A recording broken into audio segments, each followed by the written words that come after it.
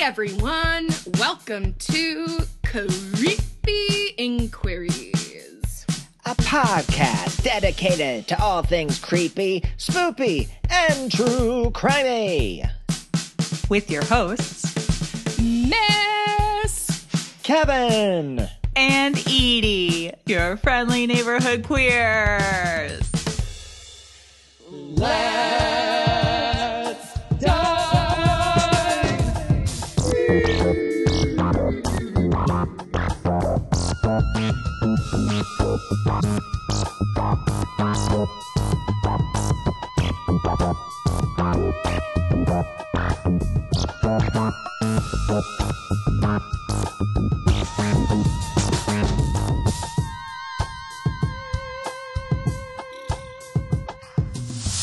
Hello. 71. 71. Feeling fun. Ooh, I'm starting to feel it in my bones. My arthritis. Amen. Well, you know who else feels it in his bones after 12 hours of tantric sex with his wife, Trudy? Sting, 71. Wait, the co-star of Only Murders in the Building?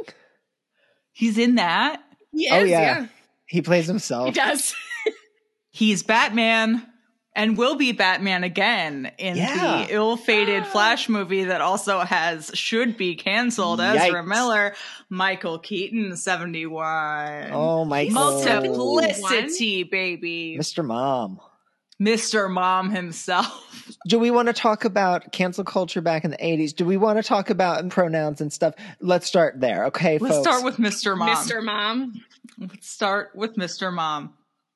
Star of one of my mother's favorite shows that she just refers to as Navy ABCD, NCIS star Mark Harmon, 71. Oh, you mean my past co-star? I mean, That's right. Not to brag, but I did. Co-star. Were you on I did. NCIS? That was my first job when I moved to LA to do background. And it was on the first day that they had come back for a new season. And so the catering service was above and beyond. It was on so point. My dumbass thought that was like, Oh no, that was this your how it intro. always was. There was It's lobster like and your shit. first day was Christmas. There was not lobster for NCIS. There sure was. And I was sitting there eating some food on the other side of a picnic table from Mark Harmon. Oh, Were you really? excellent. Yeah. I genuinely thought, I'm living the life now. This is my new life. It's all happening.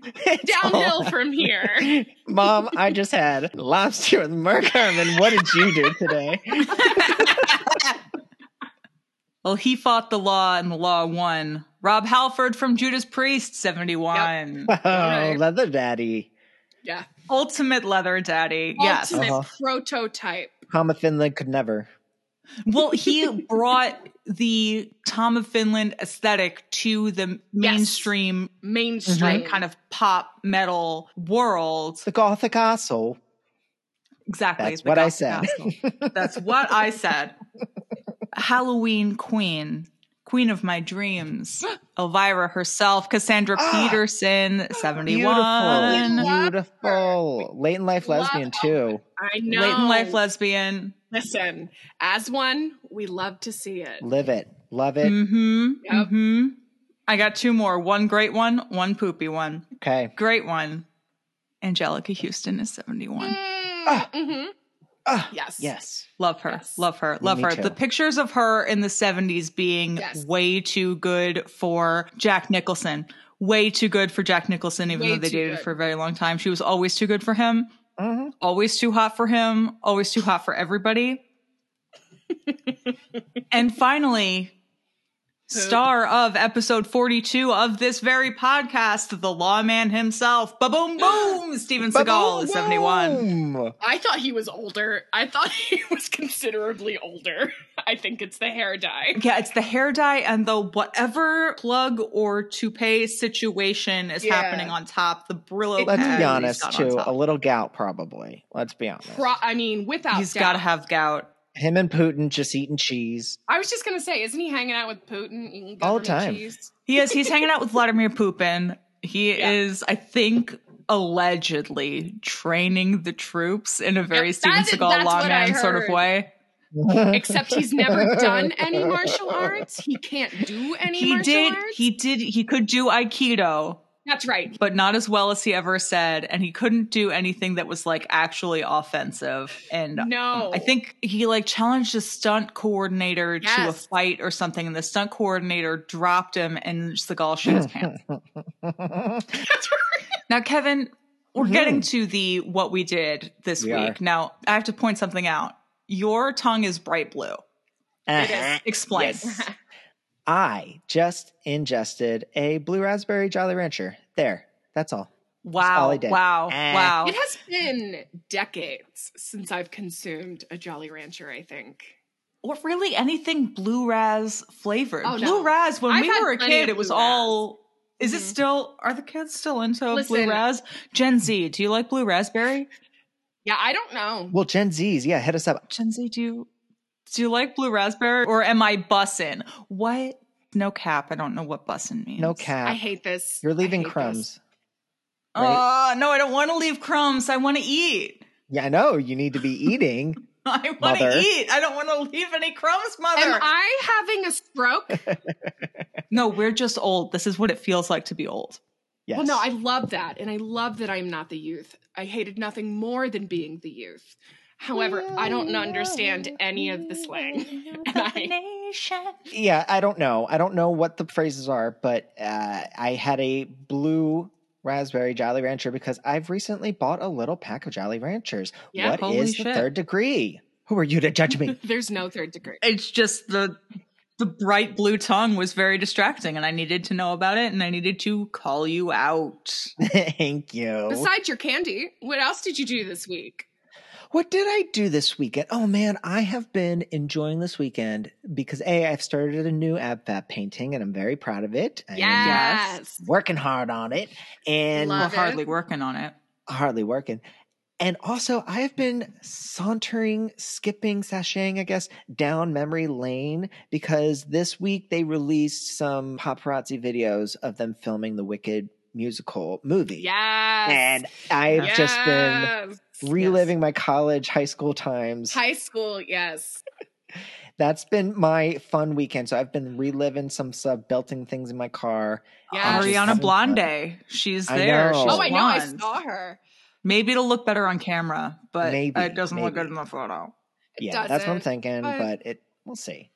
Edie, what did you get up to this weekend? Oh, big hunk of nothing. Untrue.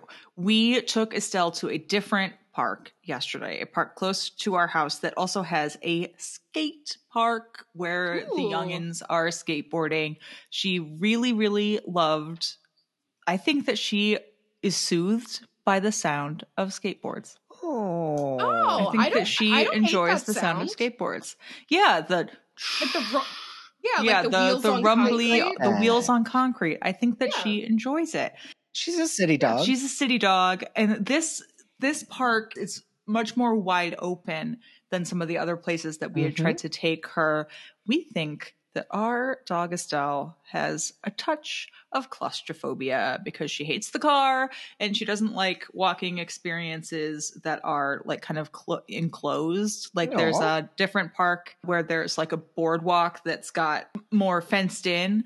She was not a huge fan of that, but we went on a little adventure. We're learning about each other. Then we hung out with a friend and neighbor of mine who I actually went to high school with. Oh, weird. And was one of the Smaltimore, indeed, one of the few very, very cool people I went to high school with. And she came over and we kikied for a little while, and it was very nice. That's wonderful. That's my weekend. Miss, what'd you do?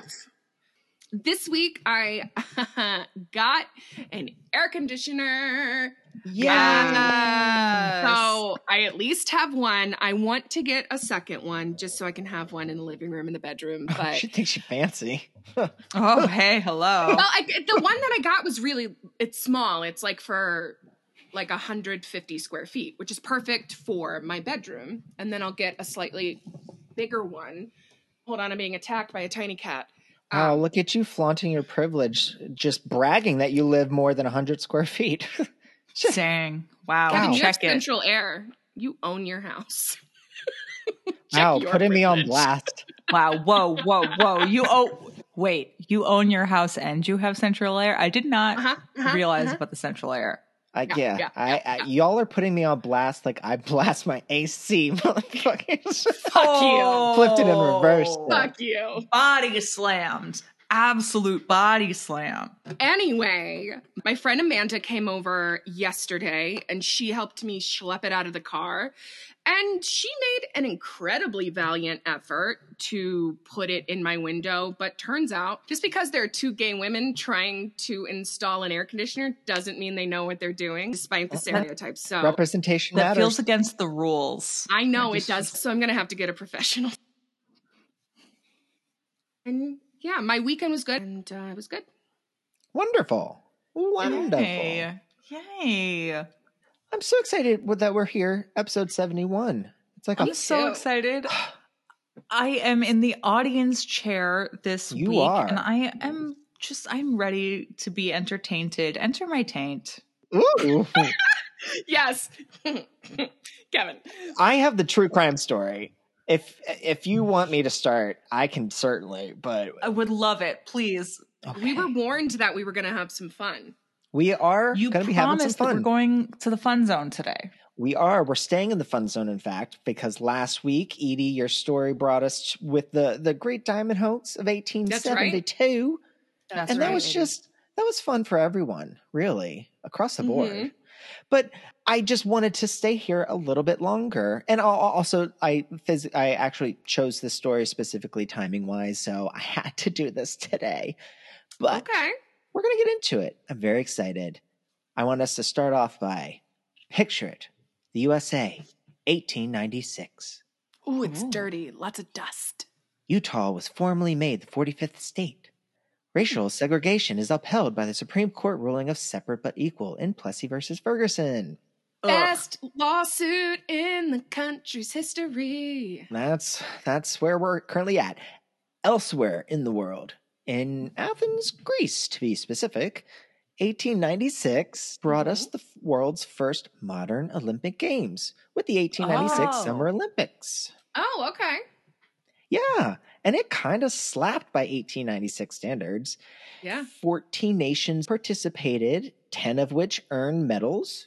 Okay. 4 of them didn't even earn any medals? I know. There's only 14. And history will judge them for it. But I'm not going to put them on blast. I won't put them on blast. Not on this podcast.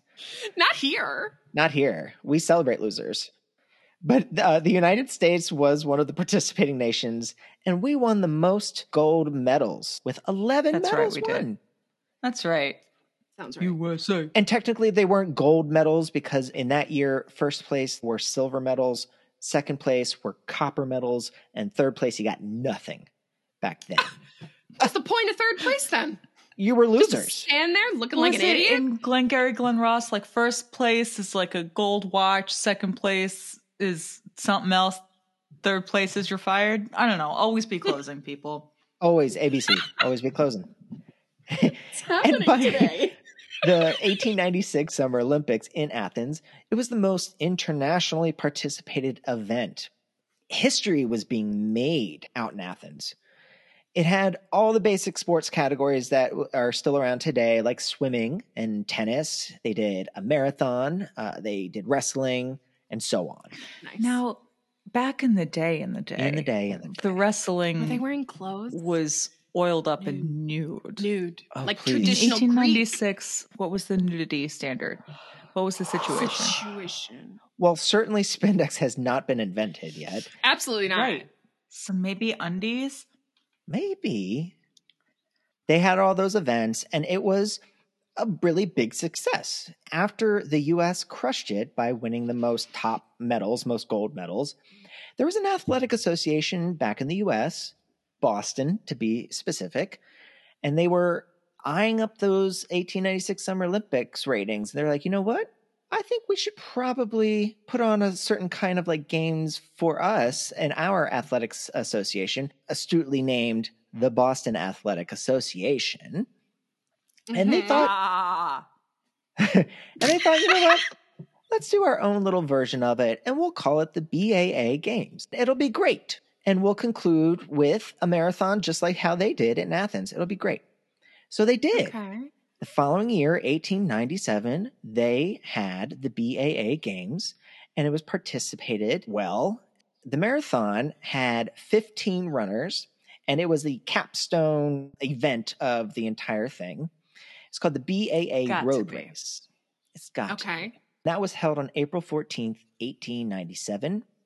There were 15 runners, and only 10 runners finished the complete 24.5-mile race. 5 They didn't even have losers. sneakers. 5 fucking losers. They're running in dress shoes. Right. Keep that in mind. I know. And I truly could not run around a city block. No. I know. Oh my Who God. are we? Now, in like my most expensive athlete. I don't think I could run like it. just a quarter of a city block, just the one side of it. Could not do it. No. So, but you know what? What is sports fandom other than being a schlubby armchair expert? That's right. Amen. So the BAA road race would go on in one form or fashion every following subsequent April for the next 126 years. Oh, and somewhere along the line, the amount of participants ballooned from 15 runners to around 30,000 runners today. In those 127 years, they changed their name to the Boston Marathon. Wait. The Boston Marathon bombing isn't in the fun zone. You are beating me to this, Edie. It is not. We are not talking about Dzhokhar and Tamerlan Chimaev. We are not doing that. I had that right here, literally the next line. And I'm saying we're staying in the fun zone today, all right? So no, we're not talking about Brother Dzhokhar. All right, fair. Good. Do you remember, like, just really sad Tumblr teens just being like, Dzhokhar's just so cute though and misunderstood. And it's like, okay, he's very young, and so maybe we should take that into consideration when we talk about his culpability. But like, don't stand Dzhokhar Tsarnaev. No. Don't make like little heart-shaped fan cams about Dzhokhar Tsarnaev. Because the internet is forever, people, and one day you won't be 14. Nope. Those kids are going to have to apply to college, and then Carnegie Mellon's going to get a zip drive with their fan cams of Dzhokhar Tsarnaev. Scholarship revoked. Yeah, like I said, we are in the fun zone today. We are not talking about the 2013 Boston bombing. What we will be talking about is the other major controversial marathon event from the past. And I'm talking about the 1980 race and Rosie the Marathon Scammer. Ooh. Have we heard of Rosie? No. I have not heard of her. Hooray! Rosie I'm the so Marathon excited. Scammer. Oh yeah, her name is Rosie Ruiz. I'm very excited. I am tickled. I'm already tickled. Rosie Ruiz, the Marathon Scammer? Yes, ma'am. Rosie. I am subtitling this episode, Run Rosie Run, the Marathon Scammer. Yes. Cute. Yes. Cute. We're going to have fun today, y'all. And I, like I said, I had to pick this story specifically for episode 71 because it was my closest true crime story to when the Boston Marathon for this year took place, which was last Monday, April 17th, 2023. The winners of that race, for the men's winner, was the previous year's champion. His name was Evans Chebet, who is from Kenya. His time was 2 hours, 5 minutes, and 54 seconds. Jesus Christ. And for the women's category, with a runtime of 2 hours, 21 minutes, and 38 seconds, is international icon Helen Obiri. She's also from Kenya, but Helen's an Olympic silver medalist and also the only woman to hold world records in indoor track, outdoor track, and cross country. Hell yeah. A titan of athletics is Helen. Dang. So I just wanted to give a shout out. I'm sure Helen. Evans Chebet is great in the men's category, but it's all about Helen Obiri for me. Thank you very much. We love Helen. And then there's Rosie Ruiz. Born on June 21st, 1953 in Havana, Cuba. She moved to the west coast of Florida in 1962 with her mother and siblings when she was about 8 years old. Her father had to stay behind in Cuba. Okay. After immigrating to the United States, Rosie was separated from her mother, Juana, as she set out to find work And so little Rosie had to live with her aunts, uncles, cousins in the South Florida area. Oof. In 1972, she graduated from high school and started attending Wayne State College all the way out in Nebraska to study music. Whoa. Oh, yeah, big change. Yeah. She aspired to be an actress and a performer, but she never graduated with that music degree because Rosie's life, as hard as it already wasn't really going to get any easier. Boo. In college, 1973, she unfortunately gets into a minor car accident. She was still experiencing some like headaches and things like that for months afterwards. She went to the doctors to have that looked out, and they ended up finding a benign yet tangerine-sized tumor in her brain. So it was like size. lucky she got into that car accident. That's one way to say, yeah. We'll go with that. We'll give her a little bit of luck. Because I doubt she would. Because maybe they wouldn't have. Who knows? Yeah. Scanned her noggin for that Clementine size. Yes. One of those cuties. It's huge. It's huge, but it was benign, and they did remove it, and that was all well and good, and she recovered well. 3 years later, she ended up moving to Manhattan and found work with a commodities firm, which was named Metal Traders. I have no idea what a commodities firm is, and at this point, I'm too embarrassed to ask, really. No, who cares? I have no don't idea. know. It's buy Like stuff, metal. sell stuff, whatever. It's some big company in New York City. New York City! Titor. A Sports Illustrated investigation conducted in 1980 after the marathon scandal described Rosie as having some run-ins with the law prior to the marathon running. Case in point, after she moved to Manhattan in 1977, she had a complaint filed against her by a male acquaintance accusing her of stealing his credit cards from his apartment. He didn't file charges against Rosie because she did pay back the entire $1,500 worth of charges that she had ran up on the cards. Yeah, so no harm, no foul. No harm, no Fair foul, enough. man. All right. And I had brain cancer. All right. Like, so, go easy on I needed me. a break. Give me a break. I would milk that so hard for the rest of my life. Every fuck up I make forever. Yeah. I had Yes. a clementine in my just had brain. this tangerine brain tumor. And the following year, I think she had some other minor complications or something with the removal process. So in 1978, she underwent the knife one more time for the brain, and she had a plastic plate installed in her head. Okay. So she will milk Plastic that. plate, bummer. Not a metal plate like the Mom and Pete and Not Pete where like she metal could get plate. radio messages. That's right. The only kind of Classic. plate you want. That's a missed opportunity. So the year is 1979. It's around February, the beginning of the year. She is healed up from her second brain surgery.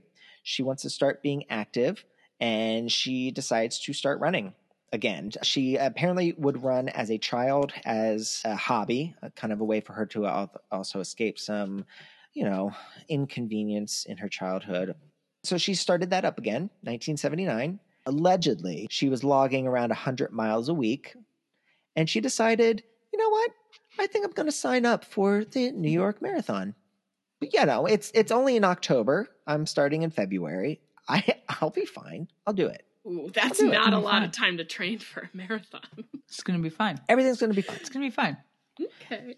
And so she realized, It's like yeah, most of a year. it's almost, yeah. Nevertheless, she figured, okay, I'm going to sign up for it. She goes, and her application was received after the cutoff date for that marathon. She goes to file appeal with the running association that holds it and says, look, I have this brain tumor. Yes. Good for her. Yes. Good for her. Rosie. So, Good for her. like, throw me a bone. Let me run. Okay. And they're like, okay, we're not monsters. You can sign up and run. Go crazy, Rosie. Like, it's cool. Like, we'll see you there. Yeah. The day comes. It's October 21st, 1979. She is ready. She is jazzed. She is in good spirits. She is on the starting line like the rest of the couple thousand runners at that point. And keep in mind, the New York Marathon is much younger than the Boston Marathon. New York Marathon, by that point, was only 10 years old. Okay. It's just a little baby marathon. Little baby. And you also did not need a qualifying time to enter the New York Marathon. Anyone could really kind of sign up. Let's do it. So, like, I could sign up for the New York Marathon and try and run and, like, shit myself. In 1979 standards. In 1979. But What as a we'll time. know, Nobody wants to see that, even to, like, punish me for something terrible. No, wants to nobody see wins. no.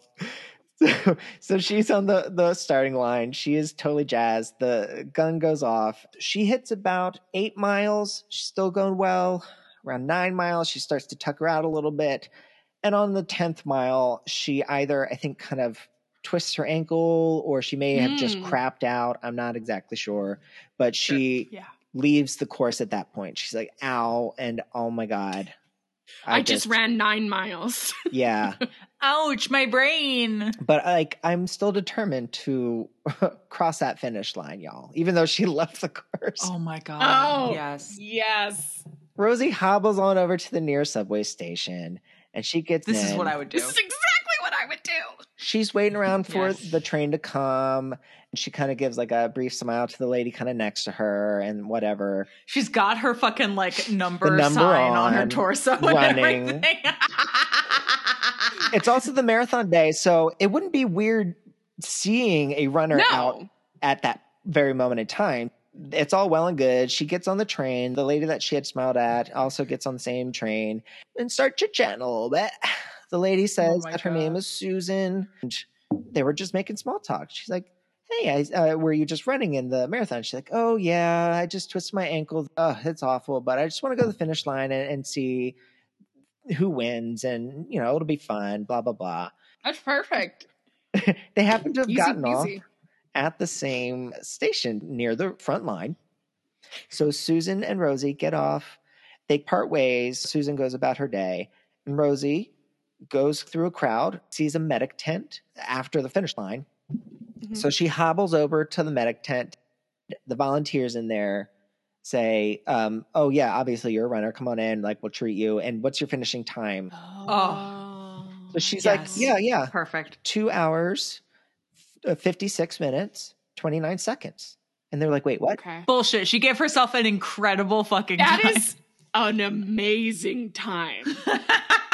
That time would have made her the 23rd best amongst women and qualified her for the Boston Marathon, because you needed a qualifying time to enter the Boston one. Wow, good for her. Way to hobble through it. I'm sure she just looked those medics dead in the eye and just said 2 hours, 56 minutes, 29 seconds. Yes. Yeah. Yep. Yes, that's right. Okay. Congratulations. Wow, good for you. So how it works is, in the fall is when New York Marathon happens. If you qualify for the Boston Marathon, those occur the following Aprils. So if you want to do the Boston Marathon, do you have to do the New York Marathon? Or you just have to qualify somewhere? Good question. Runners get at us. I think, well, definitely if you run in the New York, and there's other major races that happen throughout too. So there are other qualifying races, I'm assuming. Okay. Also, runners get at us and just like, why? Like, why do you? Why and how? How come? And like why? How are you? Do you just pee on yourself a lot? I don't know why that's my question, but that's what I think. And like, it hurts and is bad. So like, why? Right. And like, how do you breathe when you do it? We had to do a mile in school as like fitness test. And little Uncle Edie walked it. A cool 15-minute mile. Oh, God, mine was always much longer.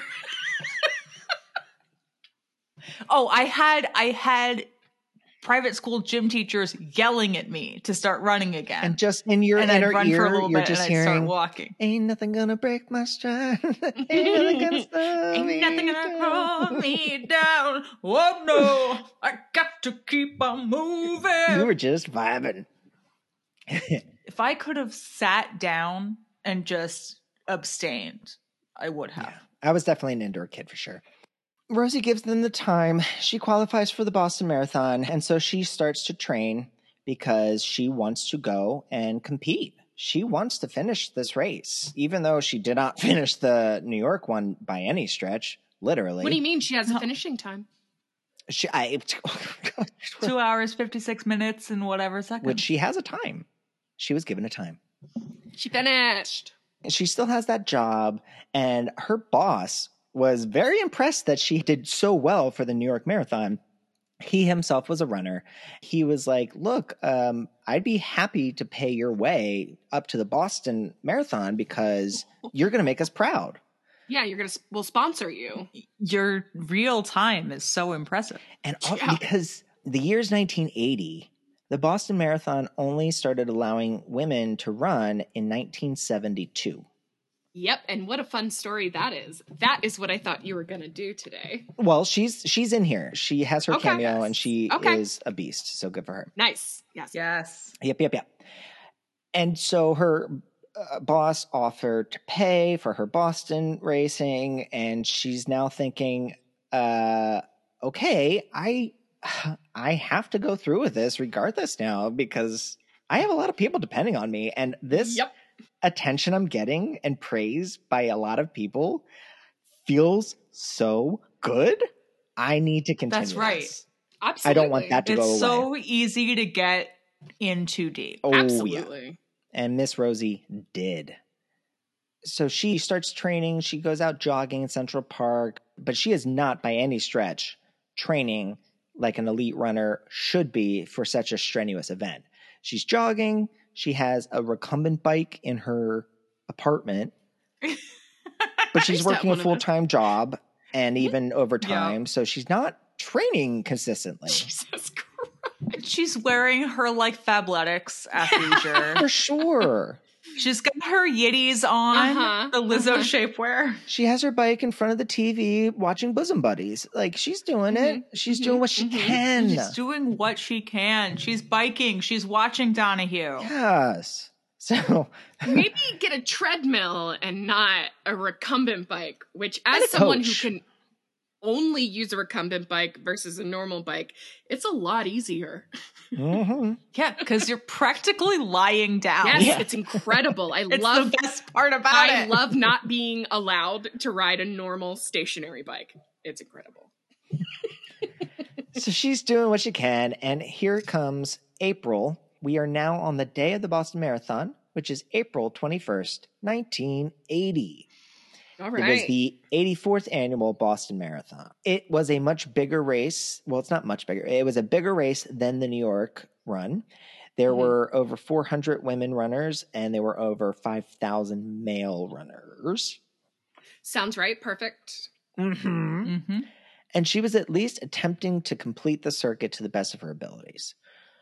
Lo and behold, she didn't really improve much from her performance for the New York Marathon. And she kind of repeated what she did for it. Unexpected. Which was she runs a couple miles, craps out. Yeah. Yep. Takes a subway to get to the finish line. Yeah.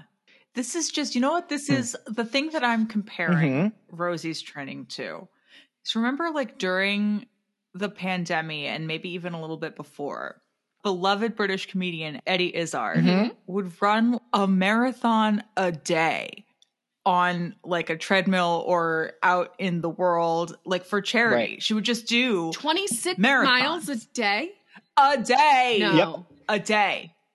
Does she have a robot body?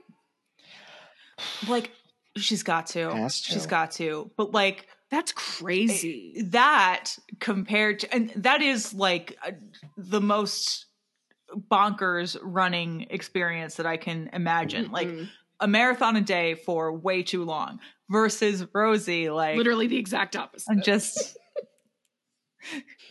putting her hair up in a scrunchie and just like running a few blocks it a workout. And then calling it a day. But she has a mop top, so she has a bowl cut, so she's pretty Ooh, she's got like a Dorothy Ham. Oh, well, you need a sweatband. Yeah. Well, you don't have to have a sweatband if you don't break a sweat, honey. That's Rosie's motto. That's right. That's true. If I was That's just fucking standing right. outside, I'd be sweaty, but that's just a me thing. Ew, sweat? No, ew, David. So she takes the train too close to the finish line. She gets off, I believe, around the Commonwealth Avenue exit, which was about a mile itself from the finish line. Literally goes into the crowd, runs back on the race course. I don't know how she could do it without getting spotted, but I guess that's the hubris of her. She's like, Maybe think I'm she just put going to another go for shirt it. on. She grabs a jacket, Yeah. steals a jacket, runs through, takes the jacket off. Yeah. That's hilarious. That's good for her. The So she gets on, confidence. and she's like, I will just go. I'll run for the last mile. It'll get me sweaty, I guess, and I will have finished. It will be so fun because everyone's cheering me. She's gonna look like somebody who ran a mile and a half, and then everybody else is gonna show up to this with their bloody end of it, feet, just like cracked nipples. Shit running down their thighs. Total ketosis. All over themselves. Oh, yeah. Not only did she re-enter the race, soaking up the attention, of course, I'm sure, as she's finishing it. Of course. But what Miss Rosie did not calculate correctly was time. I guess she didn't look before she started running because she had entered the race well ahead the fastest female runner at that point. Ooh, and then when she gets back in, it's like... So Rosie does not know this. Super clear. She's running. Like, it's like an hour and a half, and she thought she would be one of the hundreds of women that finishes. Rosie, no. She's gonna end up with, what's your finishing time? Like 57 minutes. I finished this whole thing in 57 minutes. What have you assholes been doing? Honestly. So she gets on, she's running. Oh my God. She finishes the race. Everyone is stunned because they were expecting the Quebecois runner. Her name is Jacqueline Garreau. She was the front runner, literally, for the women's, and she was being tracked. She was told at the halfway point that she was the first female. Yep, she was in the front. So everyone was expecting Jacqueline coming around the corner for the final of the finish. Sportscasters, they were like, and I think we're seeing Jacqueline. Who? What? Oh, I guess it was someone named Rosie Ruiz who is coming around the corner. This is a surprise win. Look, so things are starting to get weird, and she doesn't know that. So of course not. She's just running, just jogging the last mile. Woo! Everyone is cheering. Baby. She is like picturing the triumph, all of that, and she crosses the finish line. Inevitably, she is declared the winner of the women's race with a time of 2 hours, 31 minutes, and 56 seconds. Shut up. What? Which at the time was astoundingly historic. Not only would it have been, by that point, the fastest Boston Marathon time ever by a woman, it would have also been the third fastest time ever for any marathon for a woman. Rosie. No, this is the thing. If you're going to scam it, if you're going to fake it. You can't be first. Fake being like fourth. Fake being like 50th. Yeah. Got to 100th. Yes, you have to. Strive for average. Girl, you still have your mascara on. How did you run 26 miles? Oh my God. Thank you. I'm looking at a picture. Yeah. I'm looking at a picture of her. There are cops like helping her. Oh yeah. She had to milk it. She was like, everyone now thinks I'm winning. So So you're seeing what she's wearing. She's wearing a yellow t-shirt. Just bright with yellow. Sleeves. White shorts? Sleeves. Yeah. Not soaked through. White shorts. Observers noticed that her hair wasn't matted with perspiration, that she wasn't panting. No. Her thighs were a little flabbier than an actual runner's thighs would be. And that's not sometimes judging we're flabby. No, I mean No, I think if you train to run marathons, you're not going to have too much on you. That's what's her face? Sha'Carri Jackson. Yeah. who is a U.S. like Olympic hopeful runner. She was supposed to do the last Olympics, but like Stupid. didn't work out. Her legs are wild, like just cords of muscle and like huge. And she's like very slight, but enormous muscular legs. Yeah. Rosie looks like a normal person. Yep. Rosie looks like a normal person who did not run a marathon. She did a fatal mistake of raising her arms as she was being photographed. No sweat on her. Oh my god! Oh no! I'm looking at it, girl. They put like a laurel crown on her. That's what you get when you win the Boston Marathon. Is a laurel. Look crown. at this. She's not even. Imagine what she's thinking at that moment. A water. She's like, fuck. She's on top of the world. She probably hasn't even thought about it yet. At that point, no, because also she's now trying to understand that she had just been crowned the winner. Not only did she have an amazing time historically, but she had a dramatically improved time from 6 months prior. Almost 25 minutes of an improvement. I was going to say it's like a half an hour in 6 months. Oh my God. As soon as she gets off of the race, there are reporters, there are observers over there. So she is starting to be interviewed by the other runners. Oh no, so now she's on TV. One of the TV interviewers happened to be Catherine Switzer, who was the iconic first woman to run the Boston Marathon, who was famously pictured being manhandled and discriminated against. Jacques. Yep. Jacques. By Jacques. That's such a good story. Oh, so she's coming in. She's like, I fucking I smell a stunt, but I can't just call you out on that. No one really you can. don't smell bad. So she's like, she goes up. She's like, wow. So like you improved your time from New York, almost 25 minutes. How? Please tell us. That's amazing. Rosie's just giving the vaguest of answers because she's like, shit, I don't know. I was not preparing for this. I just want to thank God and the coach. She said, I trained myself. I don't know how to explain it. I guess I just woke up with a lot of energy today. Yeah, totally. Question mark? When I wake up with a lot of energy, I do the laundry and take a walk. Catherine asked her about her interval training, which is workouts that are designed for runners to improve their speeds. Rosie was like, huh? What is that? I don't... I don't know. Intervals? The men's winner, Bill Rogers, he was in that area. He was immediately suspicious because he saw that she was wearing a T-shirt. And he's like, look, most elite runners are wearing tank tops to control their perspiration.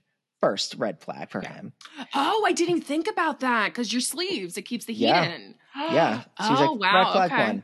He goes up to her. He's not noticing as much perspiration for a person that allegedly just ran almost 30 miles. I feel like if you run 26 miles, it'll take you like an hour and a half to stop sweating. Right.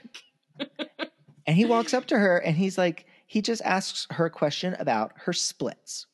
And what splits are the times that it takes to run each leg of the race that runners are keeping track of as they're doing it professionally, because that's the only way that you know that you're, improving on yourself or you're doing worse. All of that. So that's in their minds as they're running. No, I'm great at the splits. I am really good at the splits. I'm so flexible. Like I'm like Jean-Claude Van Damme. I was a cheerleader in high school. We did a lot of splits. That was my satirical answer that I had written for her. Basically, I was like, well, I wouldn't say I'm flexible.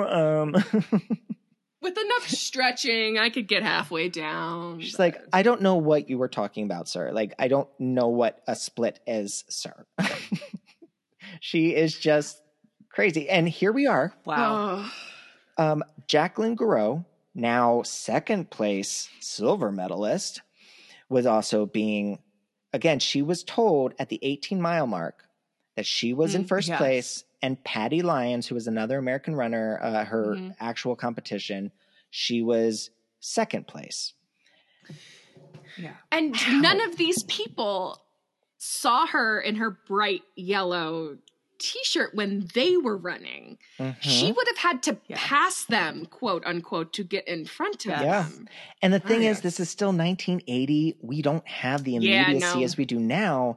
And so it was still percolating. People's eyebrows were being raised throughout this entire process as they were crowning her, because people were still trying to piece everything together. And by that point, she's like, all right, thank you. It's been so great, but I'm going to go home now. This has been so great. I shit my pants twice. Need to get home before the third time comes around. And look, I understand that my short shorts are white, and you would have been able to tell if I had done that. But she wore the worst possible colors to run in, by the way. No. If she was and if she had done it, like, her thighs would have touched the rash that she would have had. That's why you wear spandex, so they don't move. So if your thighs do touch, it's also why you don't wear a t-shirt when you're running, because it hurts your nips. No. Yeah. Too. Anyway. If I were Jacqueline, I would have, like, looked in the phone book for Tanya Harding's fucking boyfriend. I have a job for you. Bitch. Get Rosie. Get your crowbar. Get to Boston. So a few days pass, and in those days, the story starts coming to light very well. Eyewitnesses start coming in and being quoted in newspapers saying, I'm pretty sure I saw this lady run back onto the course around the 1 mile mark. They started going through all of the photographs that they had taken, all the video footage, through all the mile markers. Nowhere was Rosie found on them. So everyone starts getting things piecing together.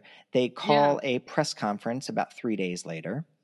She is brought there, and she tearfully denies having ever cheated. How she ran the dare race. you? Rosie, no. Here's the thing. She's in too deep. She's in too deep. You can't just about face now. Because also they're going to find out about Boston. Yep. They're going to look into New York. I don't know what you're talking about, press. You have to just let this be. I won. I have the medal. I ran the race. That was my time. Can we all just start planning 1981's race already? Which I'm going to win. With a lot of energy that day. I had my orange juice, vitamin C, energy. So she was still white knuckling it. She's still thinking she might be able to try and salvage it, trying to get people off her back. You can't, Rosie. I mean, honestly, if it was like 5 or 6 years earlier, she probably could have. Try, yeah. Just because I bet you there would have been less cameras, less video. Yeah. But even if she was doing a stellar job and she was able to keep the message and narrative right, a lady came forward named Susan, who lives in New York. Sue's coming in. Yes, Susan. Susan is like, because when you mentioned her, I was like, how do we know her name? Yeah, Susan. Susan Morrow is her name. Spilling tea is her game. Yeah, that's right. Can you Susan. imagine though if you had this tea, like you have this tea, and you're just like, I'm about to be famous. She and all of her coworkers in accounts receivable of wherever the fuck she works at, she's like, so disappointed. Guys, I think I've got to go to like Tom Brokaw with this. I've got to go to Bryant Gumbel. I've got to go to all the other ones. That's the biggest scoop. You know, all the other ones. The ones on the TV. Susie comes forward with her Rosie story, and the committee that puts on the New York City Marathon launch an official investigation with all the evidence we've just been talking about. They reviewed it, and they officially concluded Rosie did not run this race. So we are revoking. In a score of the committee from 5 to 2, they voted to disqualify Rosie from the 1975 race. Two people didn't want to disqualify her. I mean, to be fair, who those two are. All we have is circumstantial information or evidence. We don't have any hard evidence. So I guess I can see the two. There's no real difference between circumstantial evidence. Just saying, for other people. It's just, you know. She gets her New York time disqualified. She was asked to return her medal, her laurel, and she's like, no, thank you. No, thank I you. can truthfully and honestly say without hesitation that today has been the second saddest day of my life, only to be surpassed by the day that I had to leave my dear father in my native country 18 years ago. Oh my God, yes. That was her quote. I had to flee Cuba in 1962. I had a tumor. And did I mention that I had a tumor in my brain? Y'all just are ganging up on me, and I'm just a woman running a marathon, winning a medal. How dare you? I am just a woman who ran an entire marathon, the entire thing. All 26 points. Are you just jealous that you don't? don't get as sweaty as me and that you can't run in a t-shirt and white shorts? And so having the New York Times voided, it technically automatically voided her Boston win, but the Boston Athletic Association did open their own investigation very soon after and very quickly concluded that she did not complete the race, and they disqualified her win, which sucks because the guy that won, Bill Rogers, it sucks because that was his third consecutive Boston Marathon win. And of course, this all gets overshadowed by the news cycle of Rosie. Yeah. Not to mention Jacqueline Garreau, who was the true winner. And she never got to have her moment of crossing the finish line and actually winning. No. Yeah. She should have had that little laurel crown. She should have. On That's her her medal. truly sweaty head. If I were her, I'd be hunting her down. Give me my damn medal. The BAA did reissue a new laurel and new medal to Jacqueline with her winning time of 2 hours, 34 minutes, and 28 seconds, that's fast. Which was at the time the fastest recorded for a woman in the Boston Marathon still. Yeah, that's not She still made history then. And it just sucks that she wasn't able to actually celebrate that. No, and it kind of, I would feel like, well, now people just think I won by default, like I didn't earn it. Yeah. And I'm giving the rapid fire last few paragraphs of Rosie Ruiz's life because A, there's just not enough information to go through with it, but B, it's sorry, Rosie. It's sad. Yeah. So her later life was not only a constant battle to outrun the controversy. Thank you, Pun King. Thank you. But it was dotted with criminal woes as well. In 1982, Rosie was arrested 2 years afterward. Right. She was arrested for grand larceny and forgery for embezzling $60,000 from a real estate company that she was working at. She starts too tall. Like, she starts too high. Flies too close to the sun. Start by winning the Boston Marathon. You can't start by stealing $60,000. You gotta put the work in if you're gonna steal that much. And that's almost, I think, like $170,000 in 2023 dollars. That's such such a good that's amount of some money. And she was found guilty. She spent 1 week in jail and 5 years probation for that. After her, that's a fine sentence. Yeah. After that incarceration, she moved back down to South Florida from Manhattan. And she was arrested again the year later, 1983, for attempting to sell cocaine to an undercover cop at a hotel in Miami. Oh, no. And then she's on probation in New York. Oh, no. Spends 3 weeks in jail for that. Oh, what? That's still pretty good. Rosie. What was happening? Girl. Okay, Rosie. She got a good lawyer? I don't know. Right. So her story cools down from January of 84. She marries a man named Acaro Vivas, Mr. Vivas, and they end up having 3 kids. They divorce 2 years later. And so there, Rosie Vivas is raising 3 children as a single mom. She had 3 kids in 2 years? I don't know. Holy I think they shit. divorced in 2 years. I don't know. Yeah, okay, fair enough. You can have kids maybe they outside had of it. kids before they got married. Fair enough. Okay, all right. To the day that she died at the age of 66 from cancer in July of 2019. It is. Rosie kept her medal and had maintained she had completed the race fair and square. Oh my God.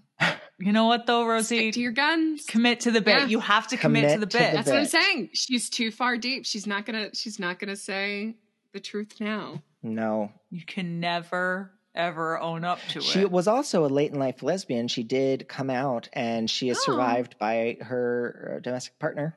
So Oh, well, that's There's that. To Good. circle back We to love the late in life lesbians. Well, we've got multiple late in life lesbians. listen. today. We love to see it, even if they're not yeah, exactly even role if you've models. embezzled, you're not a model lesbian. But what is a model lesbian, really? Flannel, Elvira. boots. Elvira. What? You're right. I'm sorry. We just concluded that. Fair. Well, Kevin, that was Rosie Ruiz, the marathon Yeah. scammer. Oh my God. I Kevin. love it. It's Incredible. And so good. my husband. We love a big swing on this podcast. Oh, yeah. Mhm. And my husband, Big Library, he grew Big up in Library. the Boston suburbs, and he was just telling me right before we recorded that he and his family would often walk up and watch the race happen nearest their house because they were sort of on the route. Cool. He knew about Rosie. He knew Mhm. about the Boston Marathon, but Big Library did not know about the New York Marathon part. So he was very excited. Ooh. Oh, yes. Listen, we taught Yes. Big Library something. She had to crawl before she walked Mhm. and never ran because she never ran the marathons. Listen, I'm not going to sit here and say running 9 miles isn't a big deal. That's a big deal. Yes, good It's a on big you. deal. Doesn't- It's a big deal. I It's not a cannot. marathon. I could It's never. just not winning the Boston No, Marathon. it's not. Kevin, thank you so much for telling us about Rosie Ruiz, the ultimate athlete. You're welcome. You're welcome. Would that we all could have the gumption Yes. and guts of And Rosie just Ruiz. keep in mind, it's not how you run the race. Mhm. It's how you don't run the race. Yep. It's and like still jazz. It's about the miles you don't run. Thank you. Exactly. It's the notes you don't play. Exactly. Oh, excellent. Miss, Yeah. what do you have for us in the world of spoopiness? Okay. My story, by some skeptics, could also be called a hoax or a scam. But it's real, I'm sure. It's 100% real? no, it is. What you're about to tell us is real? Absolutely real. Art Bell was an American broadcaster and author. He was. It's Rest not. in peace, Art Bell. It's not about Art Bell, but he plays a big part. He was the founder and original host of the paranormal themed radio show Coast to Coast AM, Coast to Coast AM. which is now on hundreds of radio stations across the US and Canada. It still airs nightly. That's where the beginning of our story takes place. Yeah. The new host, the current host, George Norrie, is fine, but he's good. no Art Bell. Yeah. He's not the original. Okay, so July 29th, 1998, Art Bell receives his first communication with a real-life time traveler. In response to claims made by callers on his show claiming to be from a time later than the year 2500, and in relevant part, They're it's not the still whole thing. using landlines. We're still Are they faxing. Were they calling into the show? That's what it says. It says claims made by callers on his show claiming that they were from a time. And I don't know if that means they That's time right. traveled and they're calling in from 1998 or what. Or they're calling excellent from long 25 2572 Right, exactly. using ye old ancient landline. Got it. Which wasn't even in existence. Anyway, time travel. So this is what part of the fact says, an important part. Time travel was invented in 2034. The basic design of the time machine that this author uses involves rotating singularities inside a magnetic field. Do not ask Easy. follow-up questions. I don't know what that It's the means. machine from Contact. Sure. We're coming up on Time- 2034. I'm okay to go. Huh? I'm okay to go. We're coming up on 2034. I know. We're getting time travel so close. very soon. He explains time can be understood in terms of connected lines. When you go back in time, you're traveling along your original timeline. When the machine is turned off, a new timeline, aka a parallel universe, is created. Yeah. To get back to your original timeline, you need to travel a split second farther back than where you turned off the machine. So then you can get back to Okay, the... because if you're going back in when you time, you turn- can be on your original line. Right. Anytime that you go forward, it's a you're new- creating a new... They did stuff Parallel like that universe. in Infinity Forward. Wars and Endgame. Oh, really? Yeah. It's when you turn off the machine or go forward, either of those will create a new line or universe. Whatever. Okay, got it. So, like, maybe just don't do it because you're just going to be creating so many bazillions of new universes. Listen, that's where I live. That's the camp I'm Maybe in. just don't. The author claims in the facts to have met himself multiple times, and it was always a good experience. Like that Spider-Man meme. Yes, exactly. Yes. With the three that is Pointing at each other. So he claims that the farthest anyone has been in time travel is to 2564. Everyone who has traveled to 2564 reports that nothing exists. So something happened before 2564. Okay, wait. Are you questioning my facts? Nothing exists. Yeah. Well, if you go to 2564, There's nothing. And nothing is there in 2564. Mm-hmm. Where are you? Nowhere. You're in an alternate. Well, because if you're traveling forward, you are in a new universe. So you're not going to the same 2564 not that in anybody else has. The only way you can stay in your timeline, your life, is if you stay or go backwards. Right. Okay. It's Got very it. easy. I don't know what Perfect. the questions are about. The author states that the people of his time are working to figure out what happened and if they could prevent the nothingness. The letter also includes some fun facts about life post 1998. Y2K is a disaster. That's right. It was. We all remember it. Many people froze to death on the highways trying to get to warmer weather. Of course. Yeah, a power facility in Denver was able to restart itself, but it was mobbed by hundreds of thousands of people and destroyed. Hundreds of thousands. That's right. We remember all of this happening at the dawn of the new millennium. Yeah. It all happened. God, you evil person. Okay, so a few years after the Y2K collapse, a communal government system is created. China retakes Taiwan, which is topical. China. Oh, God, Kevin. That was so bad, pretty- too. It was really bad and horrible. And you did the face, too, like it was all the lower The teeth. teeth in the lip. Yeah, it's like a bulldog. Russia is covered in a nuclear snow when all of their reactors collapsed. I remember when that happened. And so the unnamed author ends the facts by stating it is his belief that a nuclear bomb set off in the Middle East may be what caused the damage to the timeline to 2564. So, a while later, date unknown, but within a year or two, Art received a second fax from the same person. Faxes from the Love that it's future. faxes. He loves a fax. I love that it's faxes from the distant Hey, you got to know future. your facts.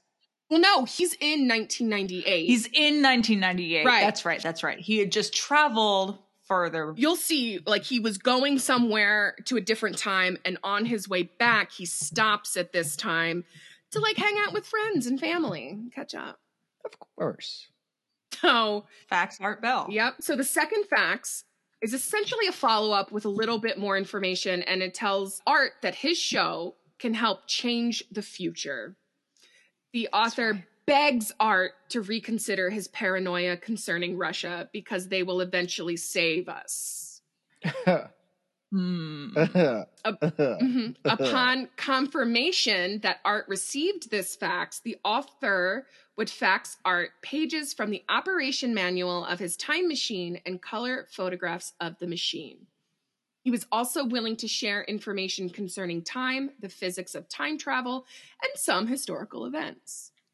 In response, Art reads the faxes on air, causing interest in so many listeners that time travel became a permanent fixture on the show because of these 1998 faxes. Of course. Excellent. And they Love aren't it. signed, but they are later attributed to the person we're going to get to. Next, we are in October 23rd, 2000. A user, Paul, posted an entry entitled Time Travel Paradoxes on the Time Travel Institute's forum, where this is so weird, where he describes the conundrum of killing a person while time traveling. Mm-hmm. Oh. In the example that he uses, and he uses 3, and they're all about the same, keep that in mind. Okay. Paul states that if you went back in time and killed your grandmother, I don't know why you're killing your grandmother. Oh, yeah, this is like a known paradox. Yes, you go back in time and you kill your grandma, your parent would they would not exist, so you would not exist. Right. Which we all learned from the 3-part documentary series in the 80s, Back to the Future.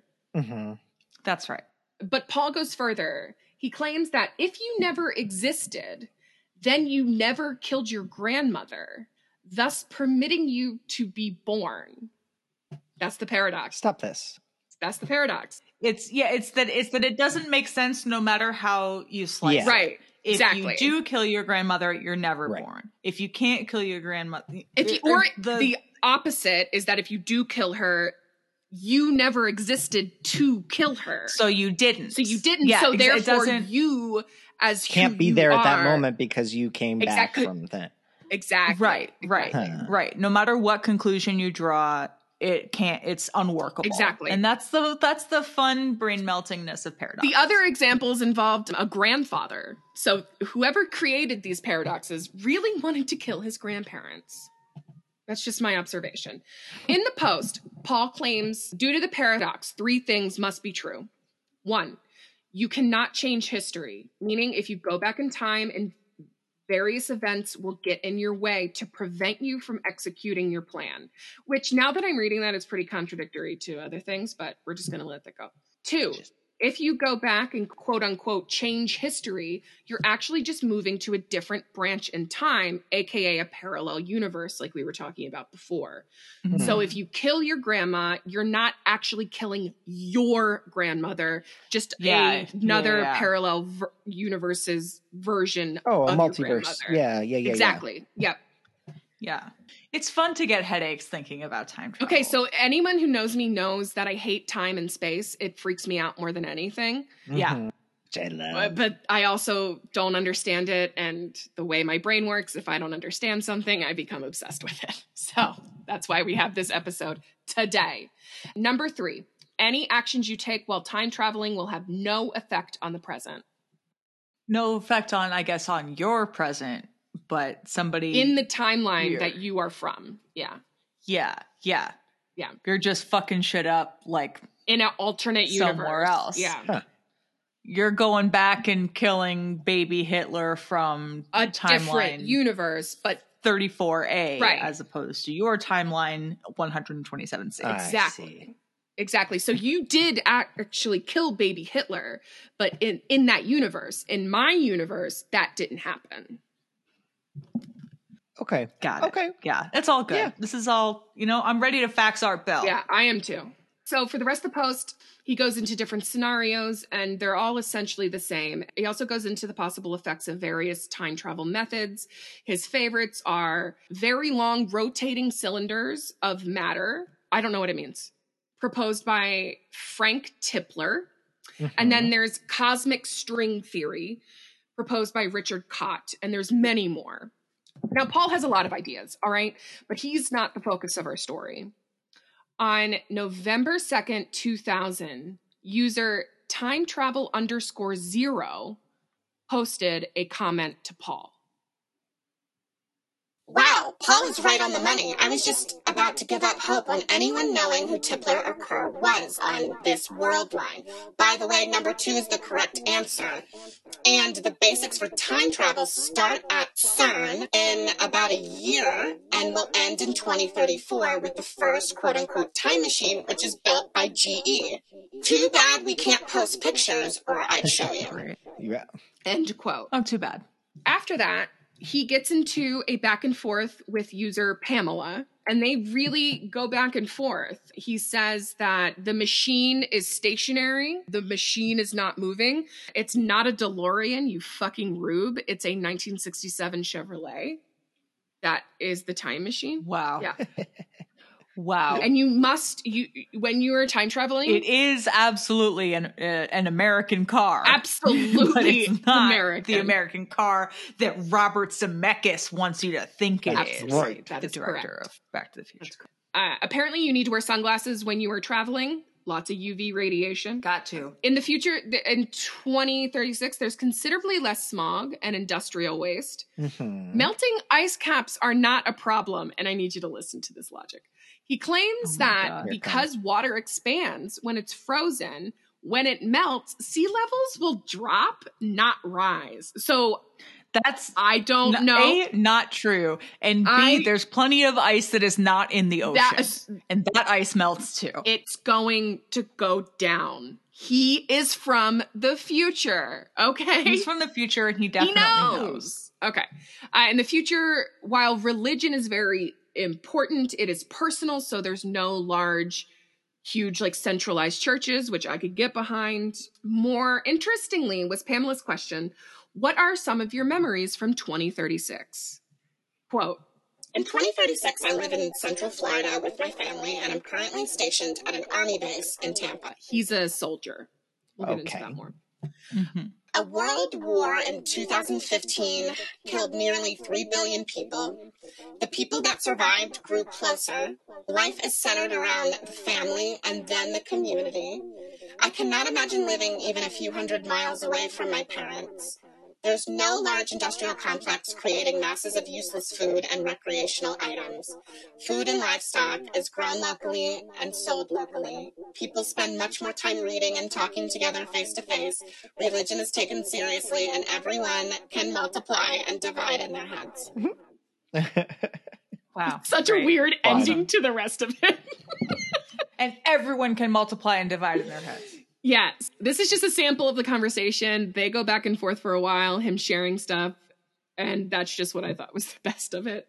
This is from Time Traveler _0.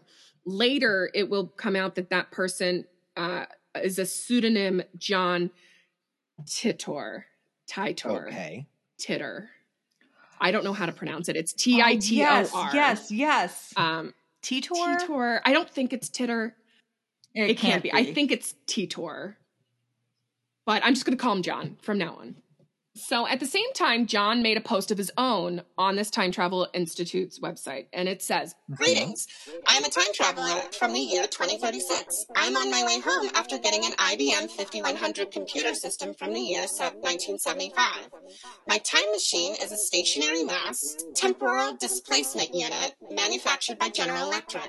The unit is powered by 2 top-spin dual positive singularities that produce a standard offset Tipler sinusoid. I will be happy to post pictures of the unit. About the computer, and the reason he needed it was because the 5100 had a very simple and unique feature IBM did not account for and decided it was not in their best interest to advertise it.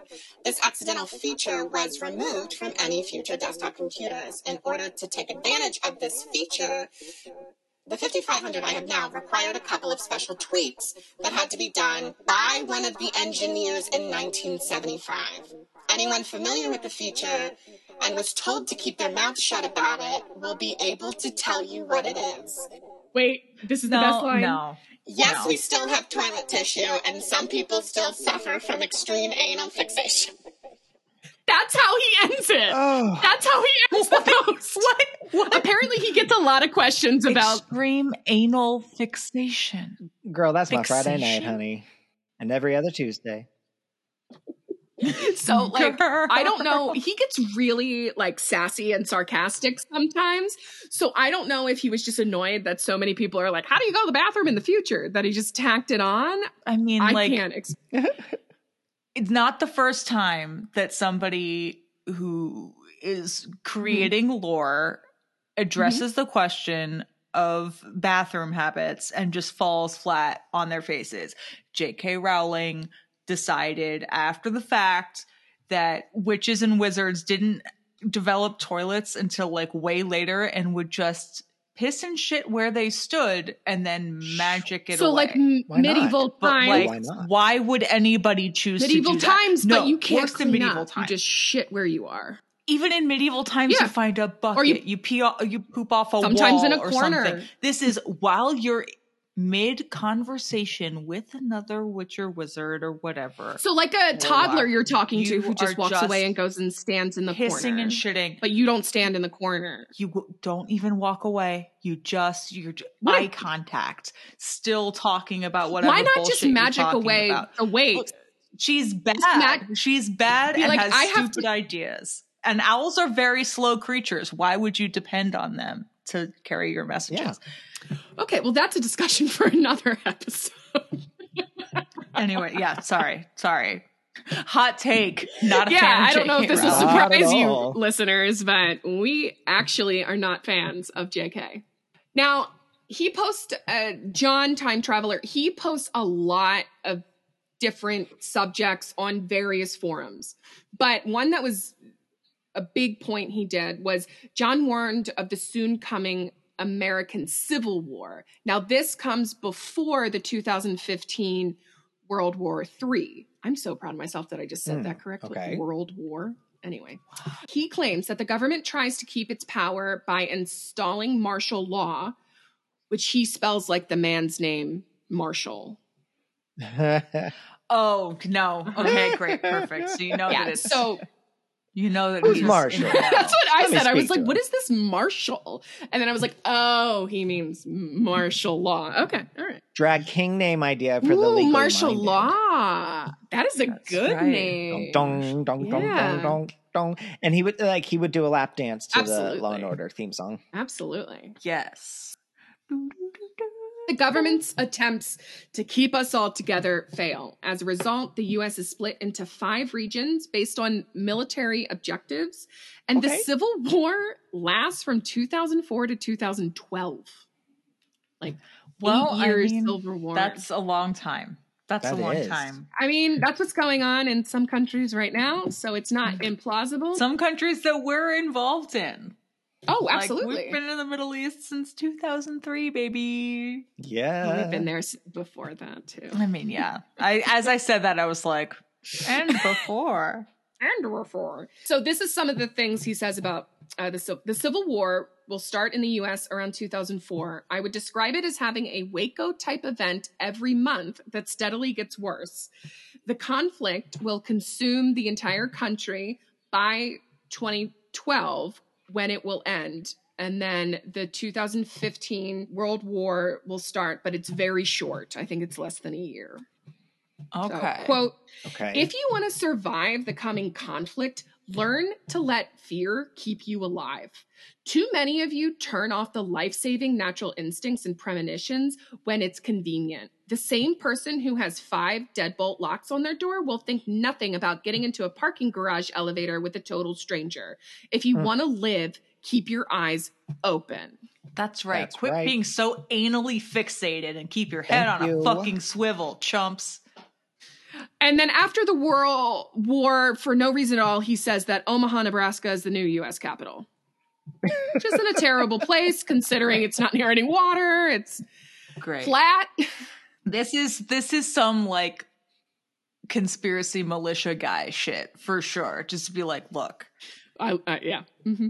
me and my 3%er friends live in and around Omaha, so Yeah. Mm-hmm. it's definitely Omaha. The real America is going to be real the new America. capital. That's right. As can be expected, many were skeptic of his claims, but John didn't care. Quote, there's 2 quotes on this. So the first one, perhaps it would be better if you just considered me a fraud. I really don't have a problem with that. If that were the case, could we then have discussions that you were comfortable with? Quote, end quote. So he seems, reasonable there. Yeah, like fine. Just pretend that I'm faking. Can we If you talk pretend I'm reasonably faking, now? can we talk now? Yeah. Okay. Look, I'd just like to talk about the marathons I've finished. Thank you. Exactly. Quote, My goal is not to be believed. Perhaps I should let you all in on a little secret. No one likes you in the future. This time period is looked at as being full of lazy, self-centered, civically ignorant shit. Perhaps you should be less concerned about me and more concerned about that. end quote. Excellent. Wake up, sheeple. Me and my future friends don't even like you. Everyone fucking hates you. Okay. Hey, That's like a middle school bully. And everyone doesn't like you. They think you're gross. So, John claimed his mission to go back to 1975 was for the IBM 5100 because he needed to debug various legacy computer programs in 2036. Now, this is a normal thing. Apparently, that all of like NASA computers still run on a program from 2002 because of how it was originally written. So all of the legacy, I have no idea what any of this means, but that's that what makes sense. They did say. Everything is built off of a certain thing, Off of that system, right. Yeah. So John was picked for the mission because his grandfather was directly involved with the programming of the IBM 5100.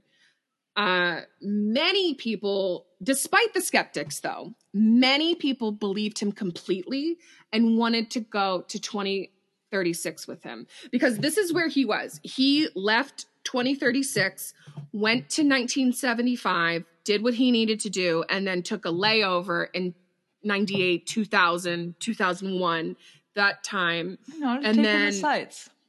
Well, no, he's like, I wanted to get back photos that were destroyed in the Civil War. I wanted to see. Oh my God, that's right. Because the Civil War from 2003 to 2015. Great, got it. Yeah, got it. But John was, so many people wanted to go with him, and John was cool with that. Quote, for all of you interested in coming back with me to 2036, perhaps we should discuss the trip. Please be aware that the displacement unit moves through time, not space. First, we will be driving the current vehicle, a Chevy truck, to the displacement unit in Tampa, Florida. From there, we will go back to my arrival date on this world line.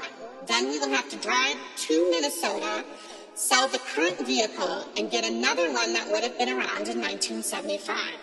We would then move the displacement unit, which is 500 pounds, into the new vehicle and then go back to 1975. Once in 1975, we'll drive back to Tampa, and then from there we can make the final hop to 2036. If you'd like to stay in 1975, you're welcome to do that. It can also get quite hot and stuffy during the trip, and you'll be subjected to 1.5 to 2G force the entire time. You will also need some sort of a rebreather system or oxygen supply. But I guess they're supposed to just get on their own. I guess so, yeah. They can't give you everything. So I don't know. We don't know if John ever took anyone with him, but on March 24th, 2001, John posted his final message. I will be leaving this world line shortly, and this will be my final post. There are only a handful of people who know exactly when I'll be leaving, and I'm sure they will let you know when I'm gone.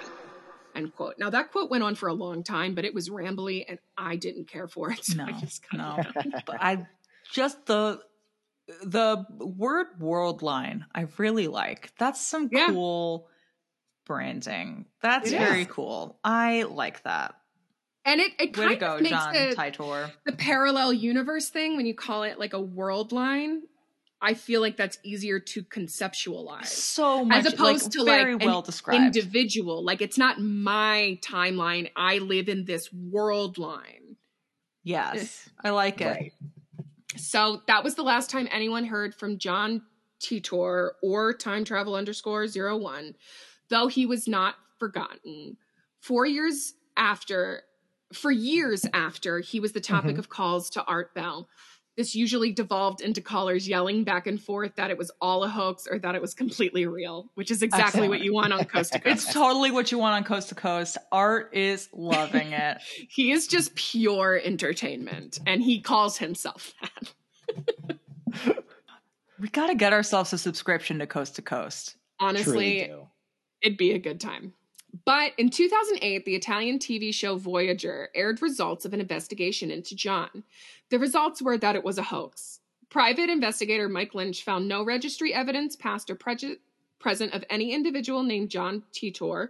He did, however, identify the John Titor Foundation, a for-profit company formed on September 16th, 2003, with no office address other than a P.O. box in Kissimmee, Florida. In 2009, John Houston of the Hoax Hunter website named Larry Haber, a Florida entertainment lawyer, as the CEO of that foundation. Lynch concluded that Haber and his brother Richard, a computer scientist, were very likely the men behind John Titor, who they actually introduced in 1998, accompanied by different predictions, including the Y2K bug. They also reported that John Titor is a registered trademark with a United States Patent and Trademark Office, but it is now classified as abandoned.